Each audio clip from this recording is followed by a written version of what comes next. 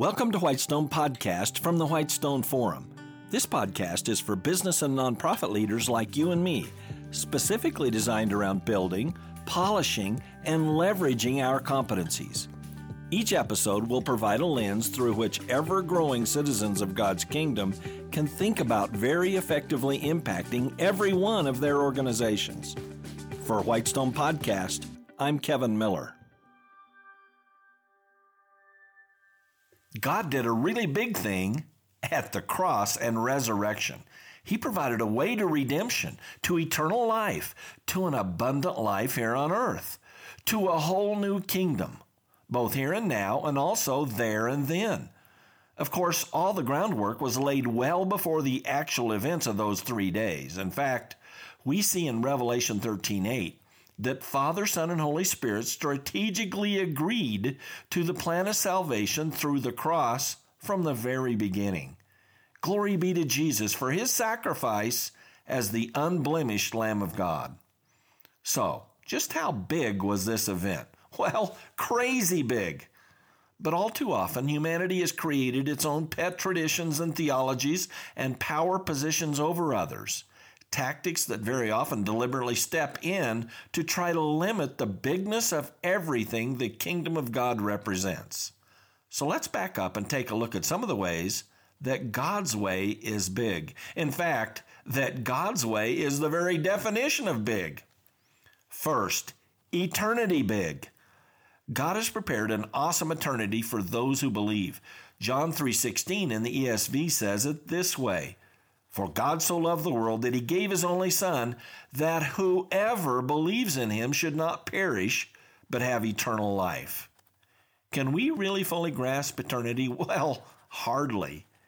But we do grasp eternity well enough to know this is the greatest thing ever, something really, really special. But the unbeliever is often content to believe only that which he can see with his eyes. The body lying before him lies dead, and it's all over in every way. The Apostle Thomas was a bit like that. He had to see Jesus personally to believe he had risen from the dead. But then the resurrected Jesus said this to the directly informed but chastened Thomas. "Have you believed because you have seen me?" Jesus said. "Blessed are those who have not seen and yet have believed." You see, we not only receive eternity, we are blessed even more because we believed without seeing. That's God's way, very big. Is your gospel that big? Second, inclusive big. God really wants everyone in fellowship with him for eternity. The plain, direct message of the Scriptures readily affirms this. The Apostle Peter wrote it this way in 2 Peter 3:9. "The Lord is not slow to fulfill his promise, as some count slowness, but is patient towards you, not wishing that any should perish, but that all should reach repentance." And just before the Apostle John's justifiably famous 3:16 that we just spoke to, the verses right before that say this: "And as Moses lifted up the serpent in the wilderness, so must the Son of God be lifted up, that whoever believes in him may have eternal life." That's right. Whoever believes in Jesus as their sole source of salvation may have eternal life. So rejoice. The cross is not limited to the wealthy, the chosen people, the powerful, or the elites of every stripe. Declaring that God must be limited is found in their various intricate musings and interpretations. No, the cross is available to all. Now that's inclusive big. Is your gospel that big? Third, grace big. God fully extends his boundless grace to everyone who believes in Jesus, his death, and his resurrection. And believers can and should act in just that way. The Apostle Paul said this to the Romans in 6:14. "For sin will have no dominion over you, since you are not under law, but under grace." Wow, that is the big promise of a grace-abounding life in Christ. But it seems that many Christians often like to try to straddle law and grace. When you turn on a political news channel nowadays and Christian speakers are featured, are you hearing them proclaim the law or Jesus' grace? Well, my friend, that simply reveals a person's delusional pride, the most destructive sin of all. You see, Moses' law actually increases sin. That's in Romans 5:20. And arouses sin, Romans 7:5. You simply can't keep the law perfectly. No one can. The irony is, if you'll focus on God and His incredible grace and start to work on loving others in just the way God says, you'll come closer to keeping the law than from all your striving to please Moses. Just how big is God's grace in removing your sin and your guilt? Well, God promised Paul that my grace is sufficient for you, for my power is made perfect in weakness.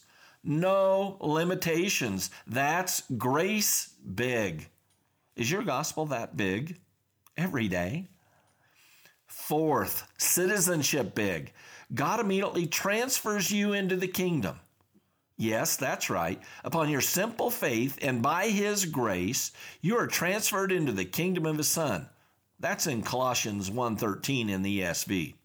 And that's how and why we are ambassadors for Christ, as Paul wrote in 2 Corinthians 5:20.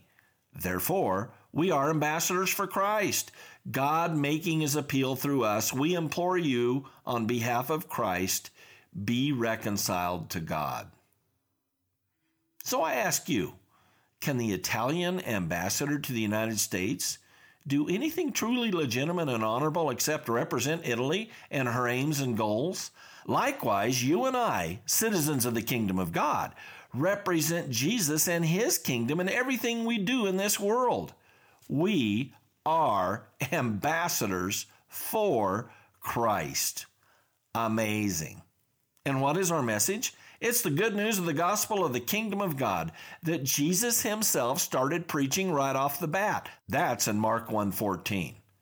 And all we need to do to be a great ambassador for Christ is to proclaim the gospel in its foundational threefold bigness: eternal life through His grace for whoever believes. The stunning truth is, God could, without question, do all that by Himself. But instead, He invites every one of His adopted children, you and me, to be ambassadors of this incredibly good news. Amazingly, many Christians simply decline by laziness or neglect or bad theology. In political terms, they exercise a pocket veto, not even bothering with it. So let's recap these four incredible facets of bigness of the gospel of the kingdom of God. Eternity big, inclusive big, grace big, citizenship big. That's right, a biblical fourfold bigness that refutes those elitist religionists who proclaim false limitations and barriers to people fully knowing and experiencing Jesus. This amazing bigness strikes me to be like a whodunit mystery book or a TV crime series that always asks the who, the what, the when, the where, and the how. Once again, the brilliance of the gospel. First, the who is God and you. Second, the what is our eternal, loving fellowship in the kingdom of God. Number three, the when is upon your very first belief in Christ and Him crucified and continuing forevermore. The where is our ambassadorial right here. Our proclaiming of the gospel of the kingdom of God right here. Our invite right here. And then the fullness of the kingdom of heaven there. The how is by the amazing, abundant grace of God that's found to be completely sufficient for us. So the core of the mystery is solved, of course, and fully revealed in the Word of God. Now, the story is to be told to every ear who would hear. God promises that the harvest is plentiful, but the workers are few. And when we have limited proclaiming the gospel to fellow members of our socioeconomic group, when we have falsely limited Christ to being just a good teacher, when we have falsely limited Jesus' target market for the atoning message of the gospel, well, then we are plainly limiting our participation in proclaiming the gospel intended for whoever would believe. Sadly, many have chosen this path and either passively or actively have destined themselves to neglecting God's plentiful harvest. So, just how big is your gospel? Are you letting others block or deter your fruitful ambassadorship for Christ? Of course, God will and would not hesitate to fill the gap left by your absence. And then you will miss some eternal blessings. Once more, just how big is your gospel? Thank you for listening to Whitestone Podcast. Visit our website, whitestone.org, for more real-world equipping. There you'll find uncommon video teachings, application and action questions for this podcast episode, and more. Also, check out our unique downloadable resources for group meetups. That's whitestone.org. I'm Kevin Miller.